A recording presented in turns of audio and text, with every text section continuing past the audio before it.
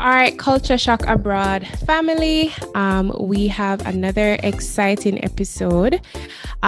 This episode is going to be particularly interesting because it's one of those topics that we have kind of maybe spoken about individually, but there's not a lot of discussion collectively from the Jamaican diaspora with this issue kind of affecting our community or influencing our community or shaping the way we live our lives or the way we even function when we move abroad. Just kind of diving into some of these issues that we grew up with, that were around us. And as you can tell with this season, we're really diving into some of the personal issues that we go through. We spoke about imposter syndrome. We spoke about self-care, kind of stepping into our greatness. So I think this episode, I really wanted to dive into some of the conscious and subconscious biases that we may have seen growing up and we have not really dived into it. So in this episode, we're actually going to talk about colorism in Jamaica. I know we've heard about this, or like I said, spoken about this in different ways, in different forms, but I really wanted us to focus primarily on the Jamaican diaspora and the Jamaican community. So I am by no means the expert. So I did a little research and I found a Jamaican that was doing a lot of great work and a lot of research on the topic. She has a lot of publications out right now speaking about colorism in Jamaica, kind of giving like the historical context, looking at the social impact. And I thought it was really interesting. So I reached out to her just to see if she would agree to an interview. So I'm really excited to welcome Dr. Monique Kelly. Welcome, Monique. I'm going to give you an opportunity just to quickly introduce yourself and tell us kind of what your research has been and just kind of your path. Right. So hi again, Shermi, and thanks for having me and reaching out. I'm happy to be on the podcast. So currently I am a Dean's Research Associate in the Sociology Department at Michigan State University, which is a fancy title for that I'm a postdoctoral scholar. So I start as a tenure track assistant professor at MSU in August. So my research broadly focuses on racial and ethnic identities, attitudes, and inequality, as well as immigration processes connected to those social dynamics. So my current research agenda investigates race, colorism, stratification, and inequality comparatively within the Anglophone Caribbean and the larger diaspora. So as you mentioned, I have a few publications on Jamaica. So currently what I'm working on is actually doing a comparative paper between looking at racial inequality in Jamaica comparatively to Trinidad and Tobago, right? And to see how that race and skin color plays out into organizing society or organizing opportunity, right? So looking at outcomes like income and education, which I normally look at. Additionally, I have a project that I just got a grant for, to money to doing research. Necessary. Right, that's going to look at compare Kenya and Barbados, that looking at the question of post-colonial citizenship. So what does that mean? How is that interpreted? And how does it play out in terms of like allocation of state resources? And again, how race and ethnicity organizes that in those two contexts. Okay. Yeah. All right.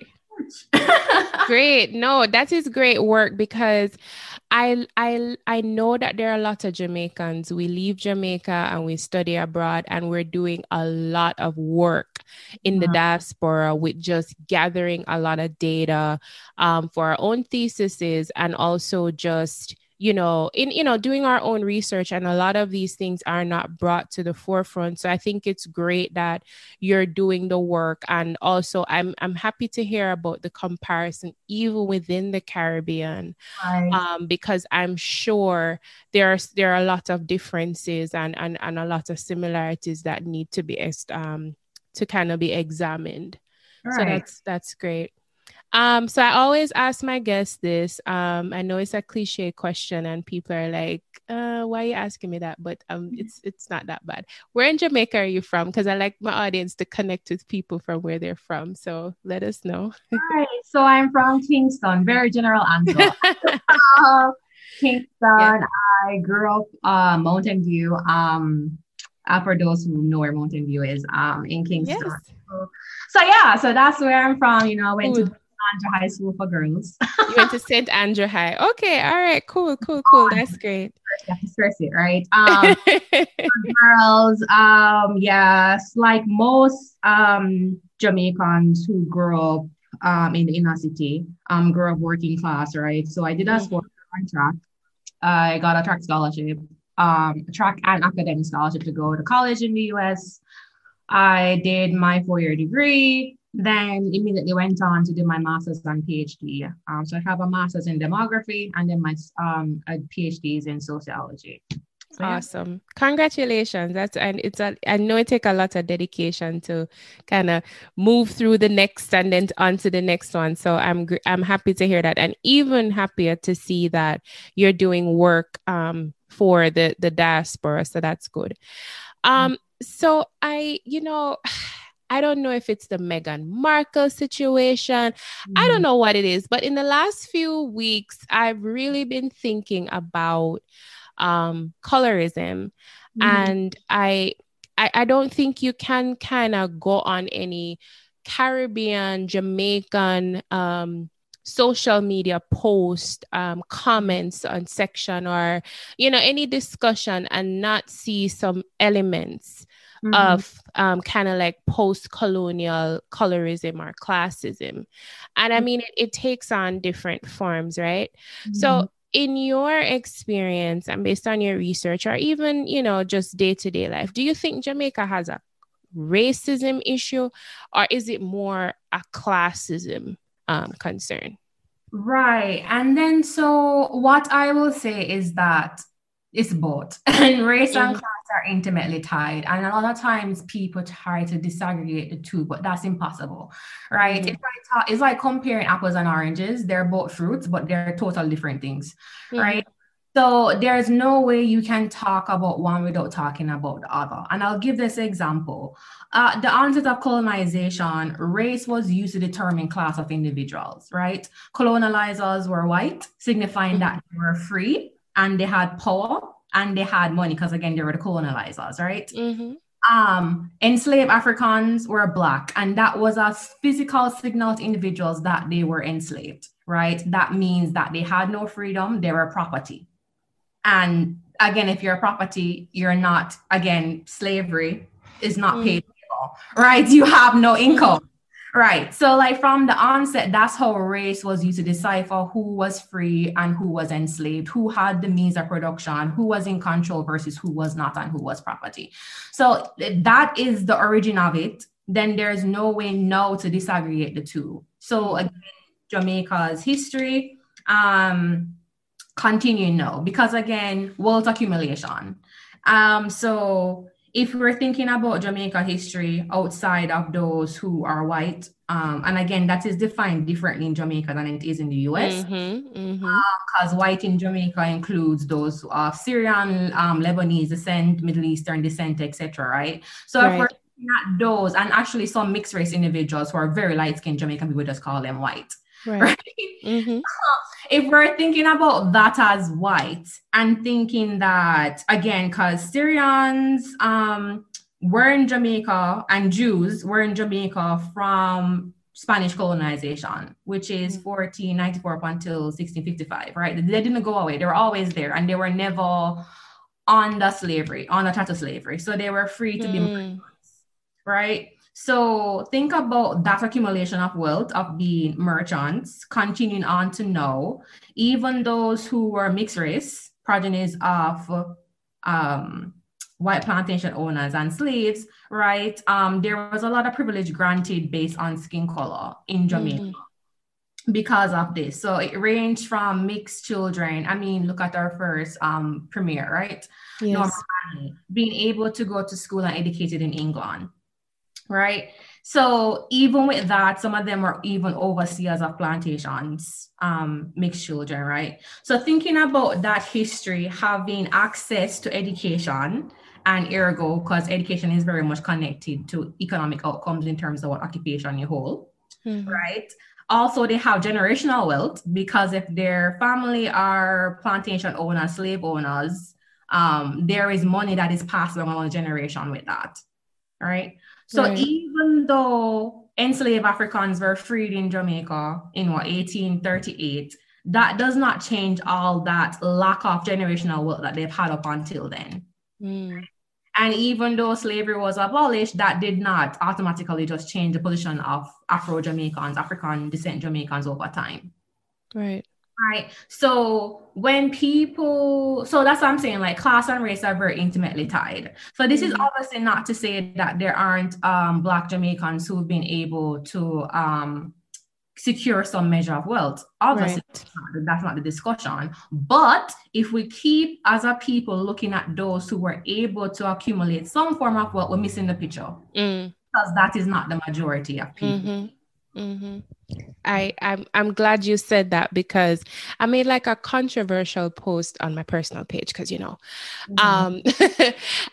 I was very surprised at the feedback. I said there's a lot of the same thing you said, where there's a lot of generational wealth that has been passed down from the descendants of slave owners that we still see now in Jamaica.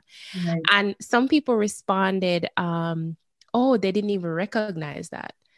But that's going to bring me to another question I had, because when we look at how we define, like you said, how we define who is a white person, we kind of put Middle Eastern in the same category, whereas in the States, there's like a very distinct line drawn with who is categorized as being white. But I want to get to that further on with the motto and everything. But when I said that, it was so funny that people weren't really thinking about it. Like there was a lot of slave owners that transferred their wealth down to generations that they're still benefiting from.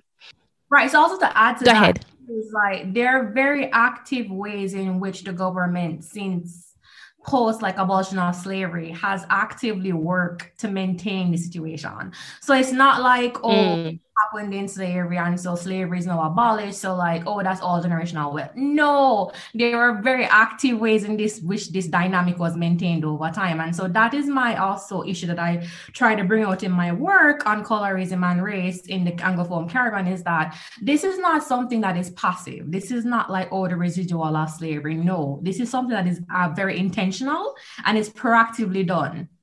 Right. So that's my issue. It's not like, oh, this is the way we think about people in terms of who is light and et cetera, et cetera. No, this thing is systematic. And I think we need to understand that as a people. Right. It's not just like people, for whatever reason, should be coded. And people always like using education as a way to escape these things. I mean, people in power and government who make policies are very educated. That does not change that policies work adversely to affect different people by race. Right. Yes. All right. So we kind of discussed, just kind of the basis of not being able to distinguish. We shouldn't be distinguishing race and class because they're really intertwined since the beginning of slavery, right? So, but in your research, have you seen a relationship with race, the same, classism and access to opportunity and education? Have you seen a direct relationship with that? Yes, and then so I've used a data the name of the data is Latin American Public Opinion Poll. And so this has been collected in a lot of South American countries, Spanish-speaking Caribbean countries, and a few English-speaking Caribbean countries, including Haiti, which is like just from the Francophone, but the French-speaking Caribbean. And so what I do in my research in like using this data that has race and skin color, and in addition to using Jamaican census data, is that I would control for income. And this just simply means that whatever models, stats models I'm running, when I have race and skin color measures in there, I always include income to see if these effects are changed in any way by income being in the picture, right? And then so what I find in my research is that even when I'm controlling for income or looking at income, the class of people, it does not change the effects of race, right? So despite class of individuals, race still has very strong outcomes in terms of educational outcome. Again, how many years of education one has. It still has effects on income, right? And this is household income that I'm looking at, right? Overall. So one of the other measures I also use is access to household amenities. So things like having an indoor bathroom, indoor plumbing, having a washing machine, things like those in the home, right? That again, despite class of individuals, race is very still important. Race and skin color are very important in terms of who actually has these amenities in their home. Right. Right. Yeah. So again, so like outside of class, so this is not to say that class is not important, but race is still significant in determining these access opportunities despite the class of people. Right. And you know what's funny? I remember just growing up and I would hear people say even something as simple as access to travel. So people would say, oh no, man, them not give no black people no visa, man. You have to be Indian or white or so just growing up and hearing that also with just, access outside of even the education system. Right. And then think about this too, in terms of Jamaica. A lot of people use visual cues to sort of estimate people's class in Jamaica. One of those visual cues is skin color. Yes. Right. So regardless of what people's actual class is, there are a lot of assumptions made by others who are going to then treat them in particular ways based on what they're interpreting to be their class, based on their race or skin color. That's true. And I think that is a very, very good point because it's the optics that guides people sometimes. Right? So it's skin color, it's hair type, it's how you speak, right? So like these are all cues people are using to assume class. And so like for parts of my dissertation, right, I did interviews with Jamaicans talking about a lot of these issues. And something I remember very strongly from one of my interviews is they were talking about their friend being from one of the wealthiest families in Jamaica, but they're dark skinned. And then so when they're at a bar, the bartender is looking at them and saying that they have to pay for every drink. They can't open a tab. So despite that person's actual class, the assumption was that because of her skin shade, she was not able to afford opening a tab. They want her, right? And having people make comments like, the only man that gonna be interested in her is man who love chicken back. Yeah, girl. Right. And chicken back is like a euphemism for class as well in terms of afford the whole chicken. Jeez. And listen, I'm happy you're saying this now because people tend to think that it's not actually happening in Jamaica. This is an American racism thing out of many one people. No. Right. That really is a thing.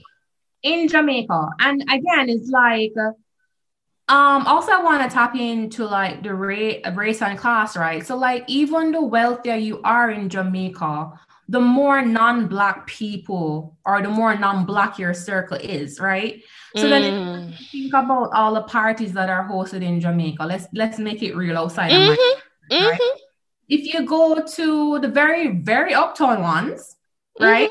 You see a lot of different racial group of people to the point where you're just like, is this Jamaica? No, you're right. So even within that itself, it shows you that race and class is tied. Because the more exclusive things you go to in Jamaica, if you can afford to go to them, of course, right? That's when you see less and less darker skin, less and less black people in that space. So that again shows you a lot right there and then. No, absolutely. And I think it's kind of funny you said that because when you mentioned Trinidad, I have so much to say about that just for Carnival, but I'll just keep it to Jamaica. It's funny because I remember seeing a post with a wedding that I think Beanie Man was performing at, and it was all white Jamaicans.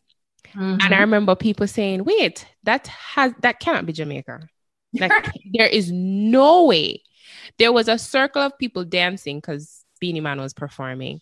There had to be at least 75 to 100 people.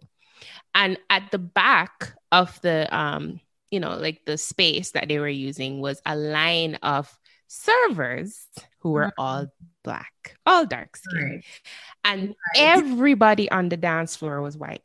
And this, when I tell you, the comment section was insane because people were like, there is no way this is Jamaica.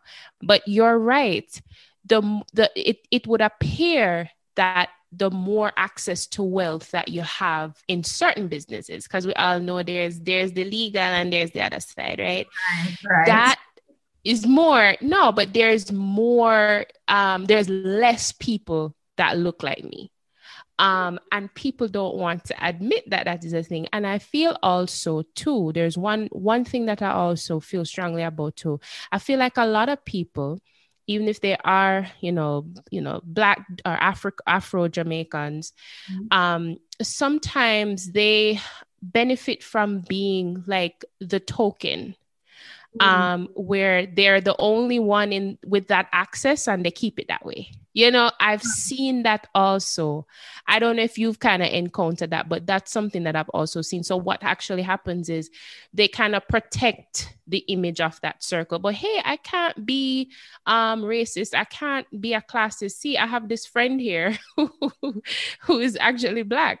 So, and they are not really held accountable for it. So, right, that is because then it's like even thinking about personal anecdotes. Several times growing up in Jamaica, taking the minibus, right? I can't tell you how many times I've heard, you live here, a light-skinned girl like you, not supposed to live in Cherry Garden. I've heard so many times. Even going to college, there are a lot of Jamaicans at my college on my track team because my coach was Jamaican and he recruited a lot of Jamaicans there too, right? A lot of my teammates who didn't know me because I wasn't friends with them in Jamaica. We didn't go to the same school. Right. All of them assumed that I grew up wealthy. Right? All of them. And so talking to my coach obviously knows where I'm from because, he recruited me. He came to my home, spoke to my mother, etc., right? And then my coach was even blatant. He was just like, Monique, it's because of your skin color and how you speak. They're all making assumptions, right? Even making comments about like, I probably got beat as a child if I spoke patois. Just like, okay, because I couldn't care less. And I'm not going to give you my whole life story. Yeah, but yeah, No, but that's good to point out because, like I said, the optics. I've heard it. I've seen. I think I went into a supermarket once and I saw this girl. She was at the cashier and the man. I mean, I was standing there. Another Black girl was behind me and the girl was cashing us out, and the guy was in front of me, and he's like, "You're not supposed to work, so." Pretty brownie like you not supposed to work, so. And I'm like, wow, okay, so that should have been us. That's what you're saying. It should have been us. Right. Those comments are so pervasive. I know, but it's like nobody really calls them out for what they are because I don't think people really think about it and have the right words to use outside of just anger and an argument, to have that kind of conversation. And that's one of the ways circumvented from talking about these things, right? Because it's always like, oh, it's just anecdote. Oh, it's ignorant Black people who they don't know what to point to, so they're pointing at these issues. No, they're speaking true. But again, these are all these ways that people's claims are always legitimized. Like they push down people's claims of like what really is happening. Yeah. And then so even for people who may be poor in Jamaica, even for themselves, if they do point at class more, it makes sense, obviously, because they're not in the spaces. They're not able to get into the spaces where they would clearly see the connection between race and class, right? Because again, it's about access, Mm-hmm. access to that space. So again, if you're not able to see it, of course, Yeah. you would also say race don't matter because you're not in the space to see it very clearly. Mm-hmm. And also back to the class thing, even with schools, Right. like I mean, if you went to a certain school, well, I'm gonna say prep school because I think high school was like the great equalizer, not in all sense, but you know, In some ways. in some ways. Mhm. Um, in if you attended a prep school, and it's usually people who, if well, from me, I'm from rural Jamaica, is what I call it. That's really what it was. Like the Chinese, the Indians, the white kids, those were the kids who attended it. So the handful of black kids who went there, it was Right. like, oh, obviously people wanted to find out, oh, how you reach it, Right. basically. And it's so true because I just not too long, like a week ago, went to a presentation by another Jamaican. I think he now works in Jamaica, the bank. I don't remember, but I went to his Mhm. presentation and he was talking about the economic positions of blacks in Jamaica, and so he mentioned like he's never seen a white Jamaican until like a few years ago, and that Mm. no shade to that person, but Mhm. that he told a lot.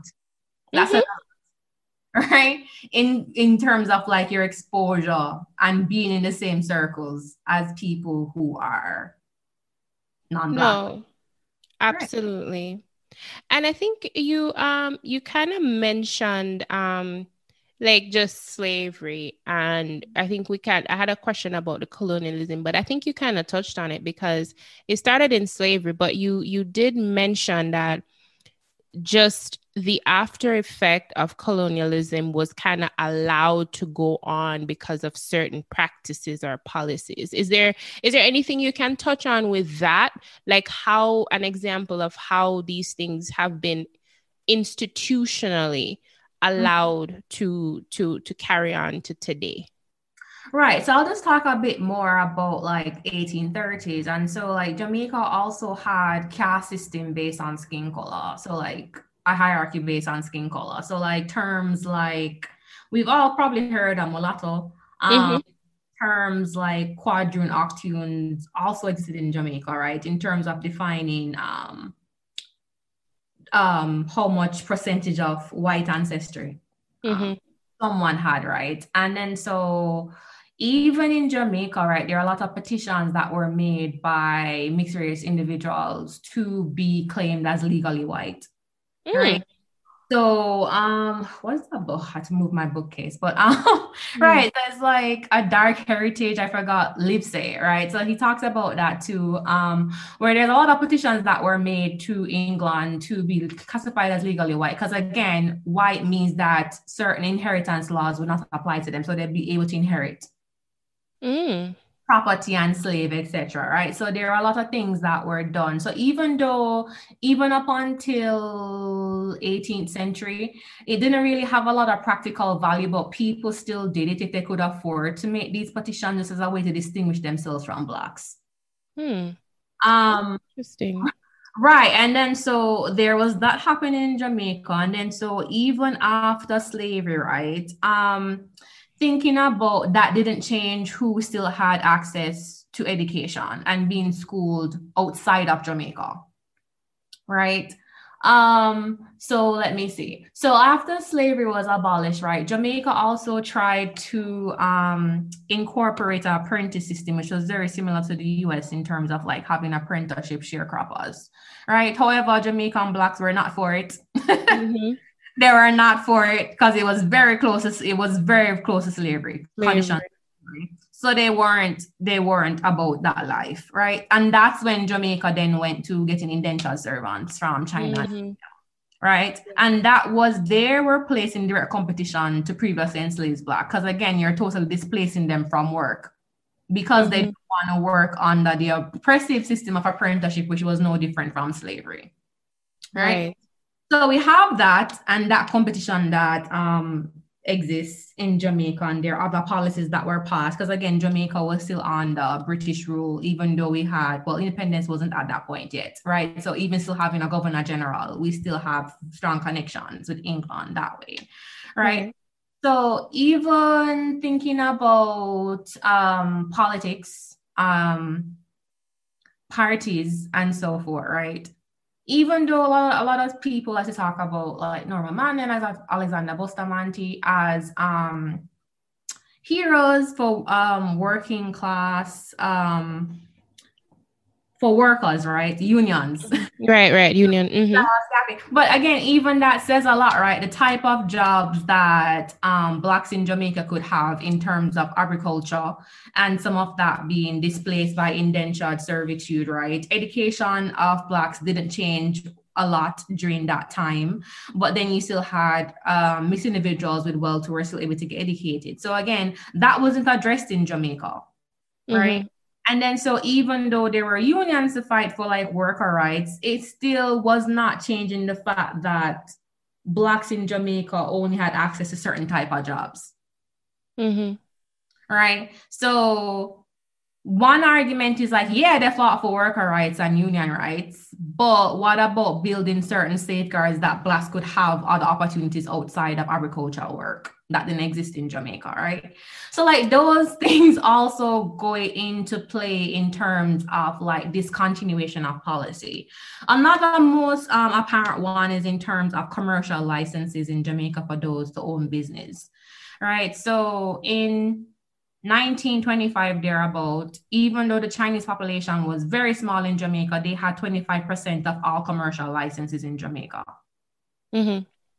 Right. So if so that small portion of the population having commercial licenses obviously is going to tell you who is able to open businesses or not. Right. And then when you think about lack of generational wealth, no sort of communal wealth in that sense, how would then individuals start businesses in Jamaica? Right. So active ways mean not just policies in terms of like connections with Britain and certain policies that they were passing over colonies still, but also the lack of addressing a lot of these issues in Jamaica. That's still the inequality. And so you mentioned the Indian indentured workers, and they kind of came in and they were like competition because the Blacks decided that they didn't want to work on that apprenticeship, right? So did we kind of see, because to be honest, like looking around in Jamaica, especially in a lot of the tourist towns or the major cities, a lot of the larger businesses, wholesale businesses, appliance stores, certain distribution companies, they are actually run by Indians and the Chinese. So did, in your research or, looking at kind of like the data, did they kind of have like a head start? Was there certain things that were put in place to ensure that that wealth that they were building for themselves was kind of protected? Were there any like special policies in place for them, or was this a situation where it was just a competition that a lot of Afro-Jamaicans just lost? Right. And then so there are several factors that play into that. So one, with Chinese indentured servitude, right? So I think where it gets complicated is that we need to look at the different waves of immigrants coming in, right? So there are those who came from indentured servitude. There were those in 18th century. There are those who came later, close to the 19th century, who were mostly entrepreneurial. Right? Meaning that they already had businesses. They already had a lot of wealth when they were migrating to Jamaica, right? So obviously someone who's relative, or if you're just coming in as a business owner already into Jamaica, migrating to Jamaica, obviously you definitely have more capital, more money to open a business, as opposed to Blacks who conditions did not better with the ending of slavery in Jamaica. All right. Yes. So there's that component in terms of who is migrating in. Also, there are definite ways in which the British colonial authority played into this, right? Because before indentured servitude, the British colonial authority had set up Chinese and overall East Indians as ideal candidates, right? So what they purported were that Chinese, particularly Chinese in particular, were ideal workers because they're industrious, etc., right? So they had all these positive stereotypes or connotations attached to Chinese workers, why they would be better for the economy than blacks, right? And we hear it now. We still hear it in terms of like one Chinese man can do how much black man work, right? We always hear these stereotypes. And again, these were claims that were purported by Britain themselves. Right. In terms of this, because again, it's not like Jamaicans, we weren't in charge to then say we're not going to take indentured servants from China and East India, right? That was the British colonial authority that decided that. So this is not to say that these indentured servants did not face harsh conditions, right? Because you know, everybody duped in capitalism. Right. That way, so that's as we see now. Right. So it's not to dismiss their struggle at all, but there are very active ways in which policies did prefer them, right? So economic standing of East Indians as merchants, this was done to variable governmental policies. I'm blanking on what specifics to this are, but the source are like Johnson 2005, Nichols 1986. So there's been work on all these policies, favorable governmental policies to East Indians that happened. Also, in terms of there were measures actually that took place separate East Indians from Black Jamaicans from uniting against exploitation, right? So I know there have been discussions about skin color and inmarrying. And again, that's why, as you said, like protect their capital or their wealth, right? So definitely with the Chinese community, you see that as well, right? In terms of limiting and even restricting to a large degree out marriage. Right. Still continues now. So again, even though Jamaica like to present, there are mixed race individuals of Afro and Chinese descent. This is not to say everybody, but there are active ways in which this was done to maintain that separateness, right? And then so Chinese immigrants, later waves coming in with that wealth, you can see where they come, what sociologists refer to it is like parallel institutions. Meaning that, so where you have institutions that serve the whole Jamaican public, they made similar institutions that only serve them. Right, so the Chinese Association, and there are several other associations that were created that only serve Chinese individuals, right? Wow. And then similarly, with East Indians, right, creating these institutions that were only beneficial to them. So again, if you think about being in Jamaica, and again, Jamaican people, because I mean, that's one of the reasons why you had the 1865 rats, right, around work. And all of that, right? Right. So again, this is not to say Jamaicans, particularly Black Jamaicans, took this sitting down, but that didn't change to a large degree what policies were in place, or even lack of policies preventing upward mobility for Chinese to like open businesses in Jamaica, right? Because again, if you think about ownership of land, etc., those who have the money to even buy land, build a store, can buy products and all that, buy products to sell, right? That's part of their immigration network. They still have connection to people in China. They still have access, or people in India. They still have access to all those networks that can provide money, that can provide some partner, some startup fund, right? So goods, access to the goods. And goods, right? And then Black Jamaicans don't have that. Slavery, we were kidnapped, right? No networks that still existed in connection to whatever African tribe individuals are from in Jamaica, Black individuals are from in Jamaica. So obviously there is not that sort of international relationship to like support whatever failures or lack of acceptance they may meet in Jamaica. Wow. I didn't think about the network piece.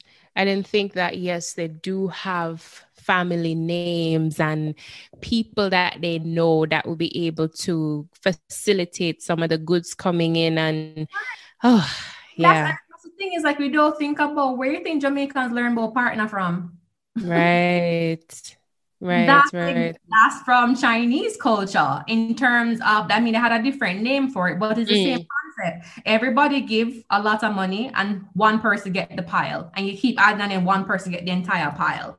That is where Jamaicans got partner from, the idea to have a partner from, and how partners work is from the Chinese. And again, that's another way that they would have a mass amount of capital again to then open businesses, right? Yeah. And so one of the practices that particularly in the case of Chinese, again, because this is mostly what I write on currently, in terms of looking at Chinese in the place of the nation, right, is that when they expand, they send for their relatives. Their relatives are the ones that are coming in to open subsidiary businesses to take over. It is never Blacks.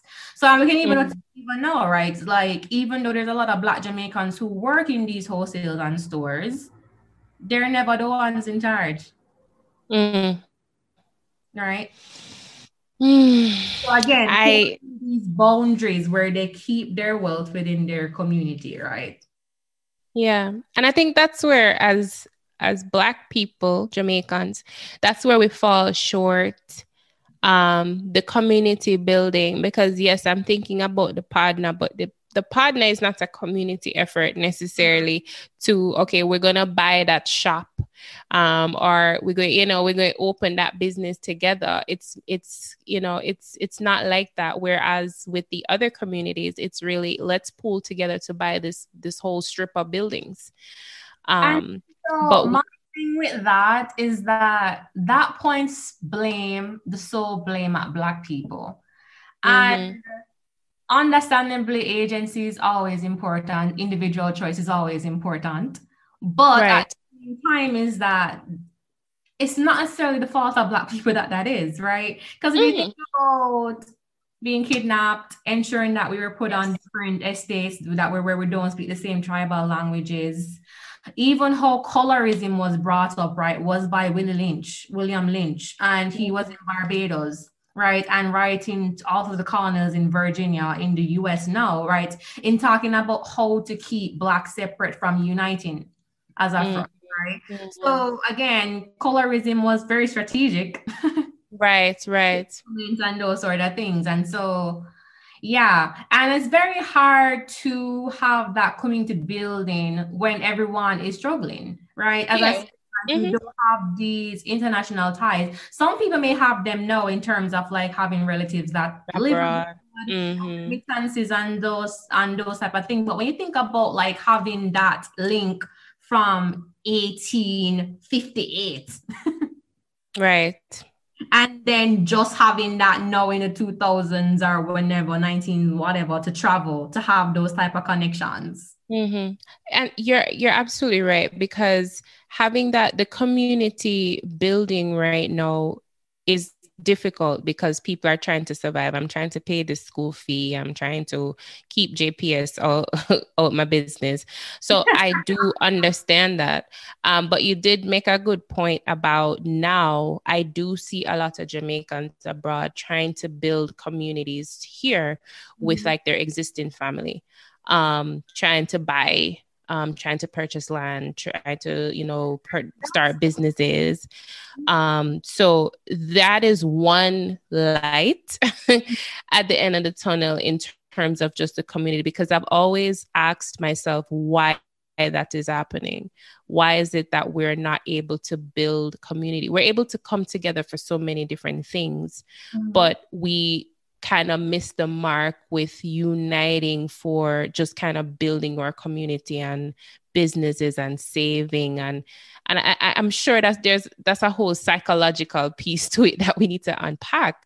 But that's always something I always wondered about. How are we not focused on trying to build together? There's a lot of division. So what you pointed out was real, because there is kind of like a higher effort to divide. And then there's another component to it too, right? Is like, even within my own family, right? So I am an academic, right? According to social class organization, I was middle class, upper middle class, whatever, right? And then so even when we see individuals who quote unquote make it, right, are able to earn, they're one among few in their entire family. Mm-hmm. So then there's even more pressure on that person to like help bring up everyone, right? And when you think about generational wealth, and a lot of people's wealth are in their houses, owning their homes, right? Right. And that bring. But when you think about where poor people or working class individuals in Jamaica grow up and have homes, it's not high valued areas. Mm-hmm. So the equity is much lower. They don't have houses up on the hill. Listen, don't get me started on that, because I was just having this conversation about home ownership in certain areas and how 10, 15 years ago, a lot of people sold out their homes in the rural areas to try to find some other area in the city. And what happened is, like, a lot of these rural areas now are the sought after places where people are building villas and property No, prices you can't even out of afford to control. buy any piece of land there because it's Can't. Exactly. And I'd see a lot of people, and I want to actually have someone on the show to talk about this, because I saw someone post that says, don't sell your grandmother's home. And there are lots of people who want to, kind of go back to Jamaica and like formalize the properties that they have and claim it rightfully and get the right paperwork and do it. But then there are a lot of people who don't see the value. And then someone else sees it, usually with a network of wealth, and right. buys, acres and acres and develops it. And then, we're all up in arms about it. But there's so much to unpack here. Out of many, one people. Personally, I don't like the model. I might be the only person on the planet that doesn't like it. But I think the reason why, I think to be honest, and I would like to get your viewpoint on it too. I really feel like it's a shield sometimes, because we aren't really looking at how much harm, our Black Jamaicans have endured with just this pretense that we're all the same and we all have access to the same opportunities. And I always struggle with embracing that motto. So I'd like to hear what you kind of think about it. Right. And then so this definitely goes back to my dissertation and papers that I'm trying to get out right now for publication. And I'm also of the same mindset. So there are several scholars who are of the same mindset. So like Caroline Cooper has said before that out of many one people marginalize Black Jamaicans because it makes the case of Jamaica mixed race. By saying out of many one people, right? And so Mazaki Tim, she also talks about sort of like this brown, what do you call it? Brown nationalism, right? Because if you think about who coined the term out of many one people, it was Norman Manley. He helped coin that term, right? And then so part of her argument and my own argument as well is that obviously justified him being in charge, being someone who's mixed race for a majority of people. So how do you get people to vote you in? By presenting this sort of create an ideology or try to incorporate everyone to sort of quell dissensions happening in society, right? So again, Norman Manley put this forward out of many, and I mean there have been several talks about how seeing brown people as superior race and all of that sort of thing, but it definitely does, because riots were happening in Rodney Walter, happening in the 1970s, right? Otameni one was just, not too long established, like a few decades before, right? But definitely, I think it is used to shield a lot of this discussion about race and color and how it affects people's class position and opportunities in Jamaica, right? So having it not just legitimizing Norman Manley's vice premiership, if there's such a word, yes. Right? For him being in charge, but definitely, because every time there is discussions about race in Jamaica, people always go, "That's the US. You probably live in the US too." Yes. We're all Jamaican people. We're all mixed, so this don't matter. And Jamaica may be a mixed society racially, but I think that that is a mindset. Right. And we're more mixed in terms of culture, sure, but it really does hide these discussions. So Yeah. what examples I want to bring up is like, I know there was the whole controversy with one of the Miss Jamaicas. There were many. I feel like every single year there's a controversy because you once. Well, yeah, there's always a controversy because the girls who they pick for Miss Jamaica, yes, are more. They're only been like what, two queens? Yes, I remember Terry Carell and Sarah Grace when they won Miss Jamaica World, and yeah, they were one of the few. Right, but even Terry Carell, even though she's darker skin, she's still mixed race. Yes, you're right. Right? So even Lisa Anna is not people may or not consider her light skin, but the fact is, what is she? Right. So again, it's still mixed race people they're selecting that have certain features, right? In addition to like certain skin color. And so every year, the discussion of colorism comes up and people always come back to it. We're out of many one people, of course, they're Jamaicans that look like this. Okay, I understand that. But how much of the population is that actually representing? Davina, she was who I was trying to remember. Davina with the afro. Yes. right. I think she was like, and so this, oh man, it really is problematic. It is. Yeah, because I remember even when Davina won, people were upset that she had her fro. And I was like, this is how our hair grows out of our head. So if we can't accept that, it was like, yeah, man, she need to press out the hair and blow it out. And right, because if you look at tourism ads like in 1960s, right, there are ads that would show a lighter skinned mixed race individual and say like she has Irish, Indian, German, Afro, she's pure Jamaican. Right. So again, signaling this sort of oneness, being out of many but being one. And also going back to what Executive Tim talks about in terms of if you view people as like being just one despite our differences, it then says that there is no race, right? If you're sort of trying to create this belief mutual ancestry or some mixing, because for Jamaican people, we don't care what we mix with, right? If we hear a little bit, we say, yeah, we mix with Indian, right? So that is the concept. Like we don't have, which is actually, I should say, more working class people, maybe, because I find that my friends who are upper middle class, upper class, are very specific in terms of what they're mixed with. Right?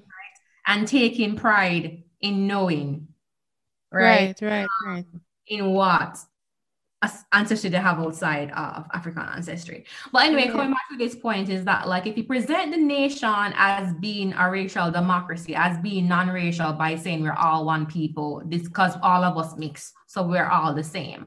It then presents the narrative or give the front that race doesn't matter in such a society. Right? Because again, going back to Norman Manley, again, as I said, he's the one who helped coin this motto. Him giving international speeches about like nowhere in the world has there been so much progress being made where color and race don't matter. Right? And he's quoted saying this by Rex Nettleford and other scholars, right? So again, even presenting this image, and again, if you keep saying race doesn't matter, and then so when issues of like Black nationalism came about in Jamaica with Marcus Garvey and so forth, right?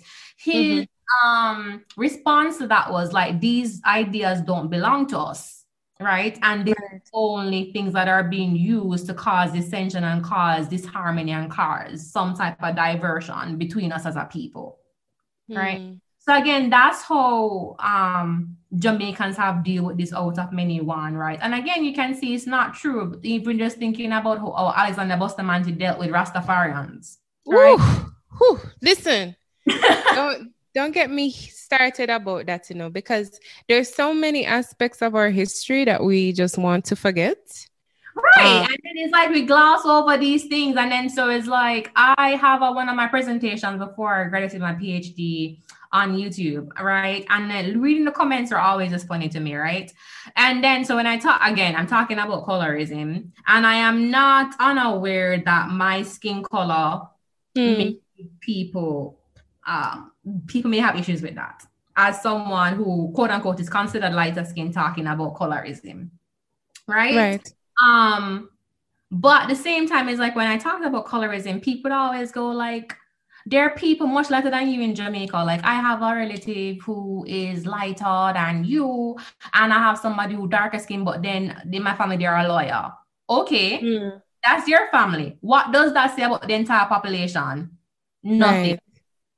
And then so it's just like every time when particularly with Jamaicans and I do my research and stuff like that, it's always presenting their personal narratives of how out of many white people is just that their family's representation of that there's so many different races and so many skin color in the family, but everyone somehow finds success. Yes, your personal story does not negate what census data says. And I think people have some. Yeah, and I think people had so much pride with saying they're mixed. That's what always gets me. It was just like it is. And again, you know, like the sort of belief that no one are fully back in Jamaica because of this. And then so Jamaica is a very interesting place where I think people outward looking at the nation from the outside see Jamaica as a Black nation. Yes. Right?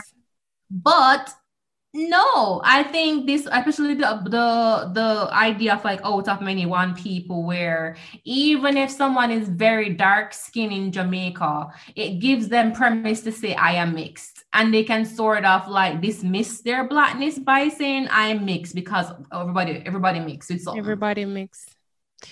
My granny a coolie from my mother's side. Right.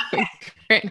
And then it's so funny, but again, I feel like it's definitely used to delegitimate people's claims, even perfectly skin bleaching in Jamaica. Yes, that was my next question, because I know that this was happening for years. Now when it hopped into the music and obviously social media is exacerbating it, and people are making a business from these products. I mean, it's not unique to Jamaica. We see this in Southeast Asia where skin bleaching is like mind-blowing. East Asia too. You know, people always so that's one thing with skin lightening. People always think is stereotypical darker skin populations, which again, but yeah, the skin bleaching even shows like. So one thing I have with skin bleaching, and this is like work that I plan to do, is like the government particularly always addresses it as pathology. So there are several documentaries done on skin bleaching. You can just look on YouTube. Yes. And find them, right? And so the discussion is always somehow these people hate themselves.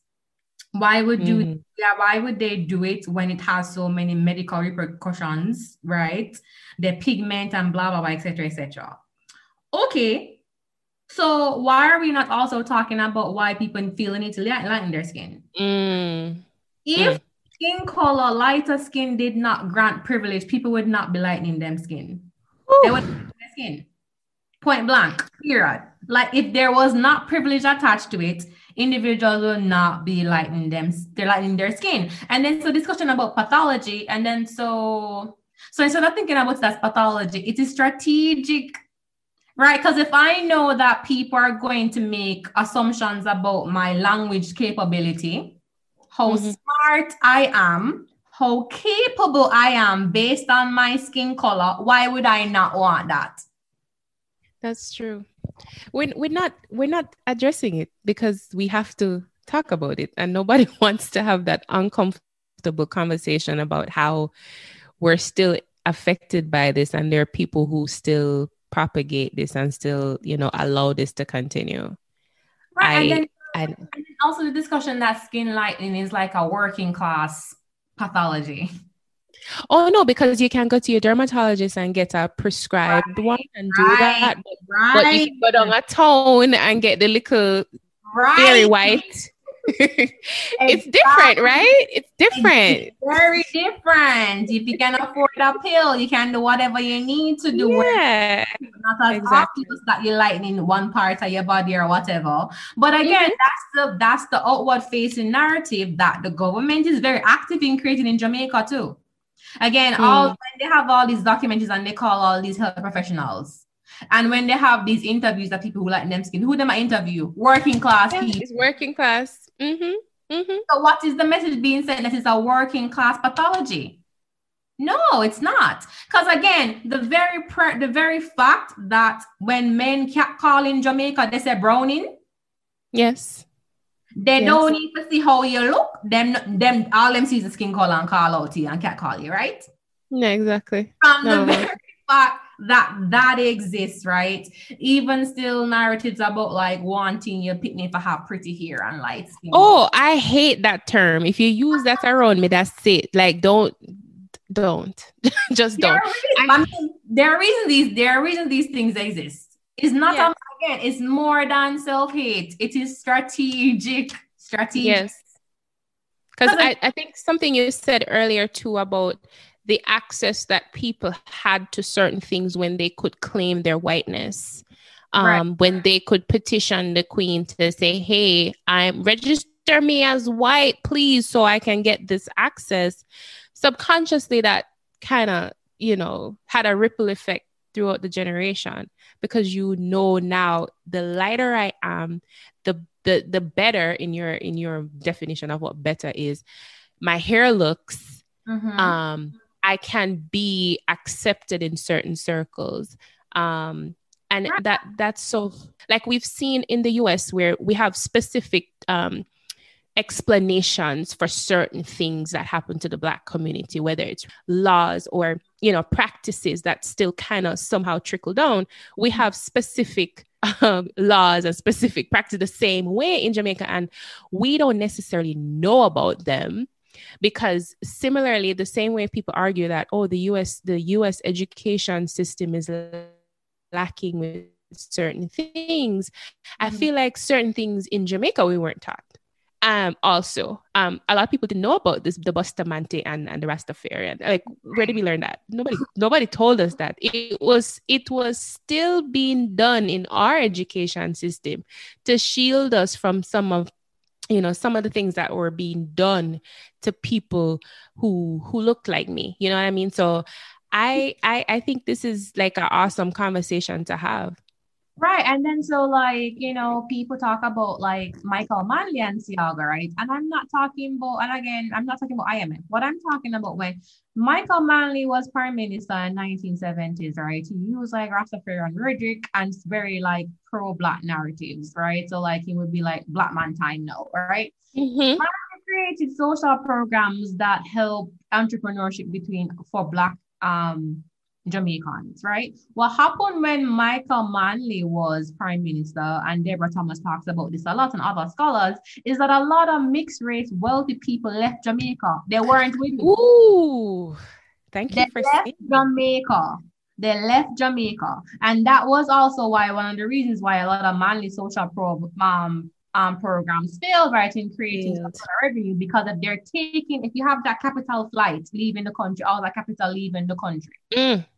Right? When Seaga came into power, he abolished all of Michael Manley's social program for Black people.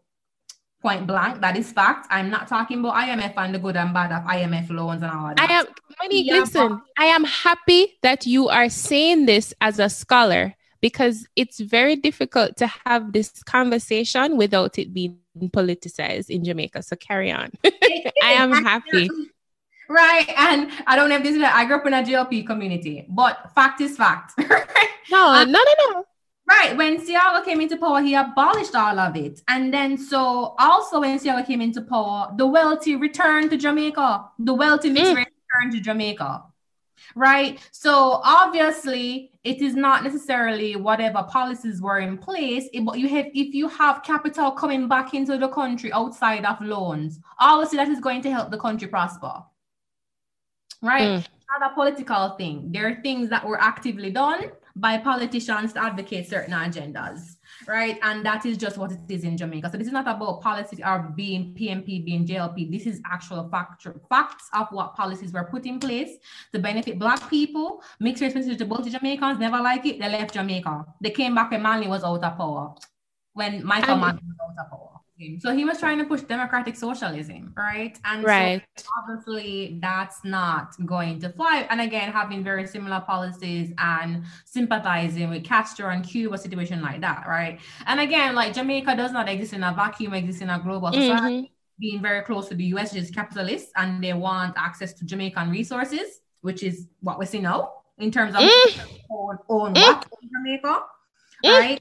And again, so that was Manley sort of thing, having better communications and better interactions with Cuba and also other African nations that were gaining independence around the same time Jamaica had gained independence in the 1960s and 70s, right? So that's the agenda that Manley pushed, right? That was not what was pushed. It was completely obliterated with Thiago and his connections with Reagan in the US, right? So these are things that have been done. But again, when we keep talking about this out of many one, right?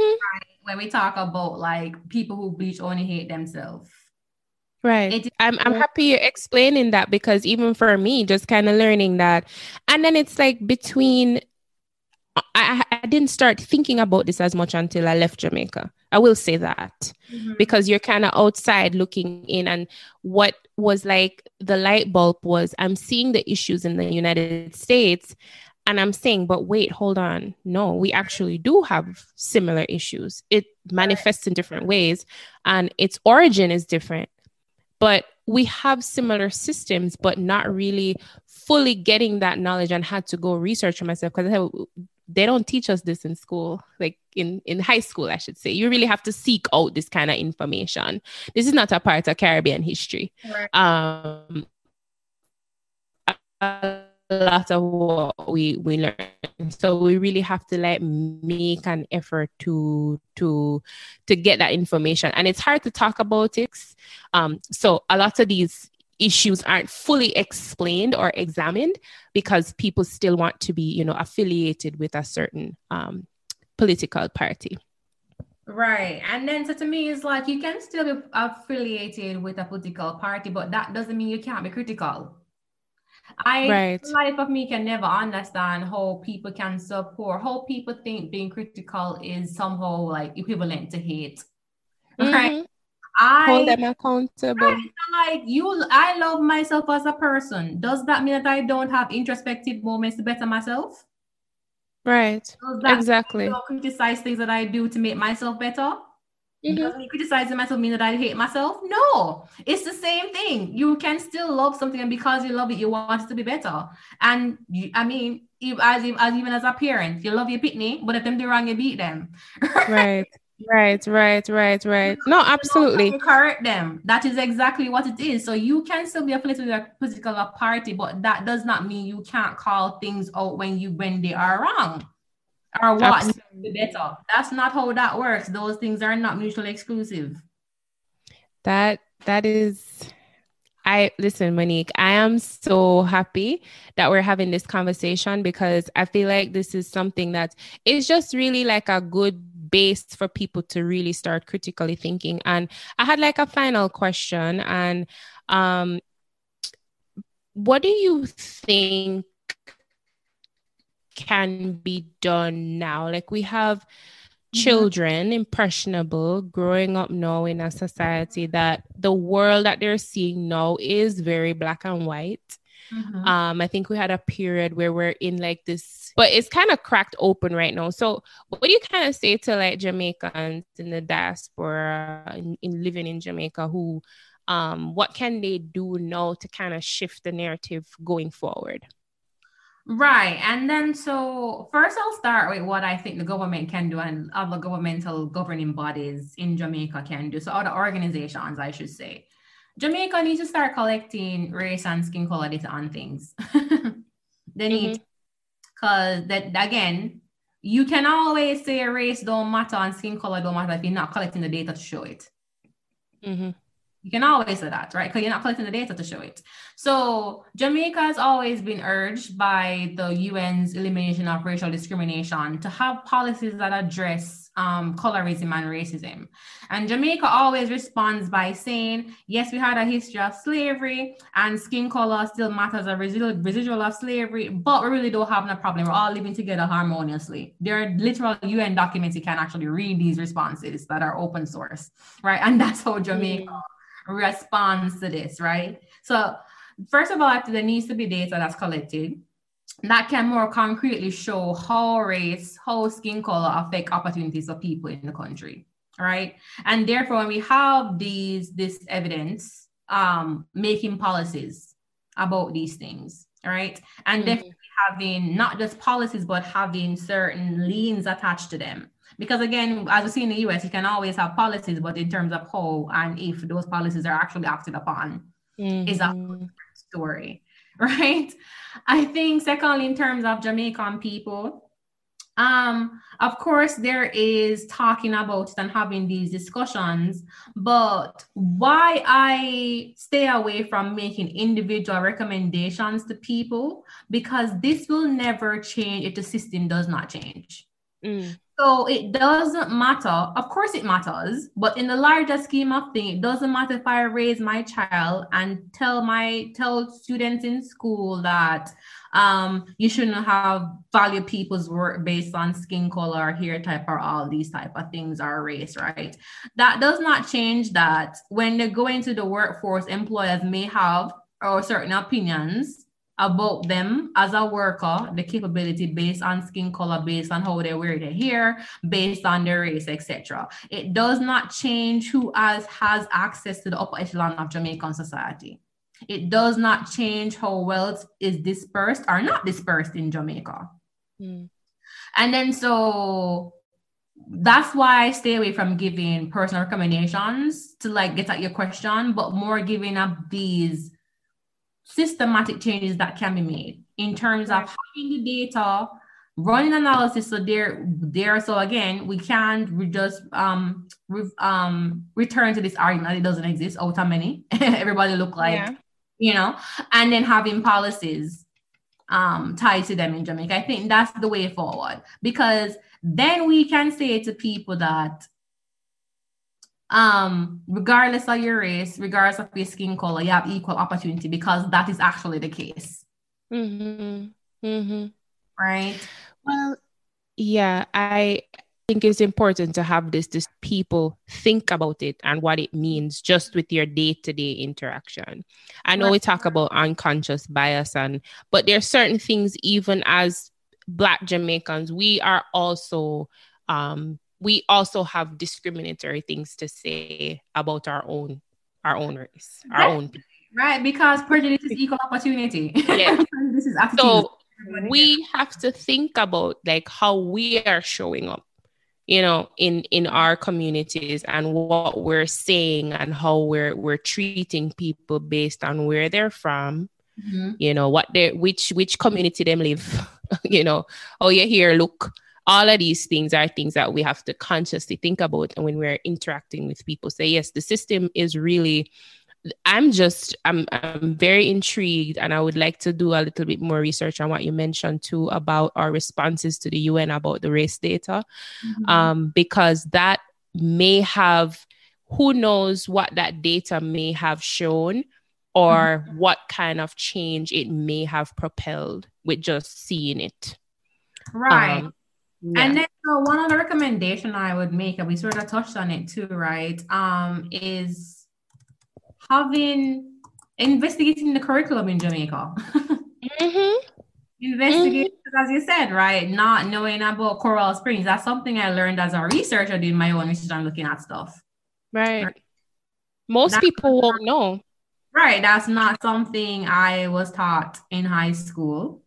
All right. And so I feel like even how critical thinking is taught to us, right? And then so they're national heroes. Yeah, but as I said, that doesn't mean we can't be critical. We all don't have to drink the Kool-Aid. You know what I mean? Yeah, and I think you said it first. Like when you start talking about race, they're like, "Oh no, you live a foreign too long. Them something that happened Right. as Jamaica."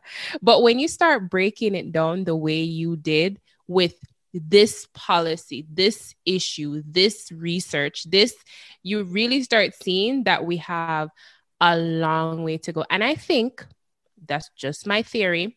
If we start looking at the data that you're referring to, we may start having enough information to dig deeper to our bigger problems of crime, all of that. But we want to, like sweep it under the rug. It's not a big deal.